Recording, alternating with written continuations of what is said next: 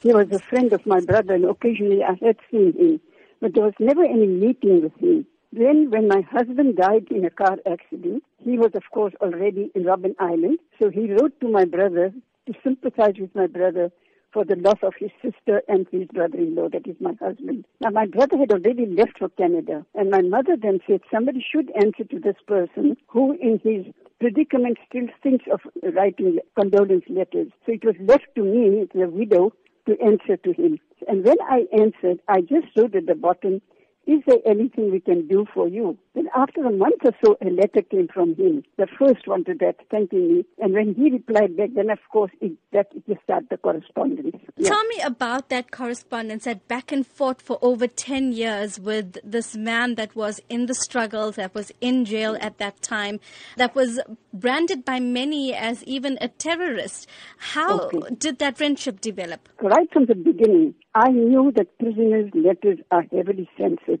So whatever I wrote to him, I used a duplicate on a typewriter. I typewritten my letter, but I had a duplicate copy, one which I posted to him and one which I kept. And when his letter came, I would also put it in the correspondence. So I had kept all the letters with me over the years.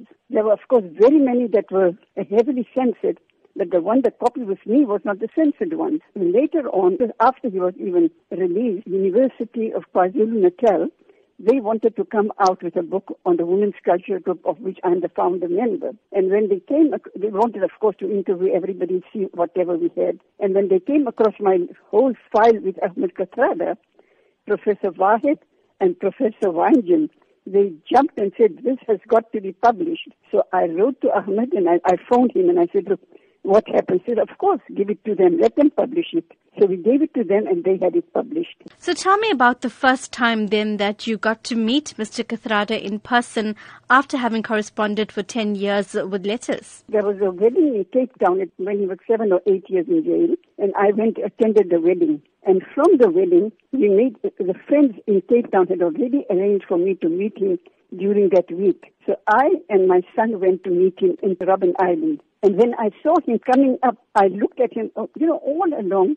I had thought it was a young student, but I don't know how in my mind. I just thought of him as a young student that I knew. And here was this big man coming towards me.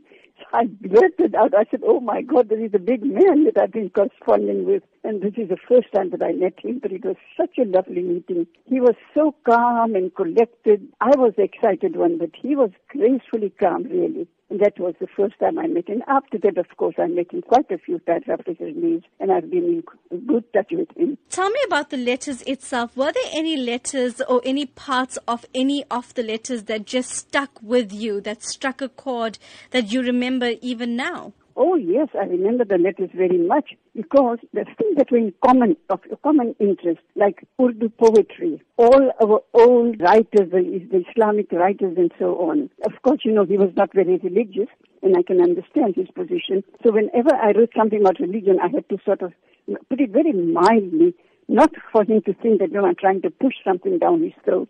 So all that, and he would reply very gracefully.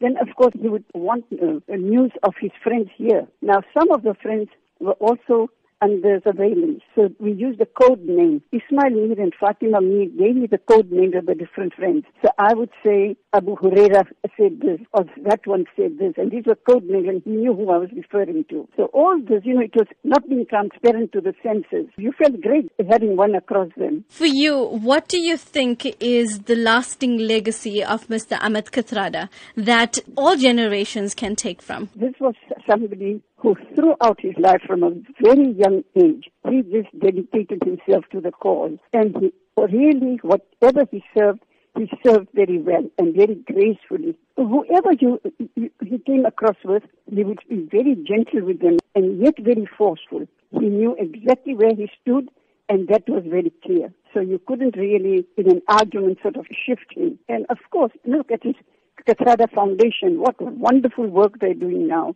He is still very much needed.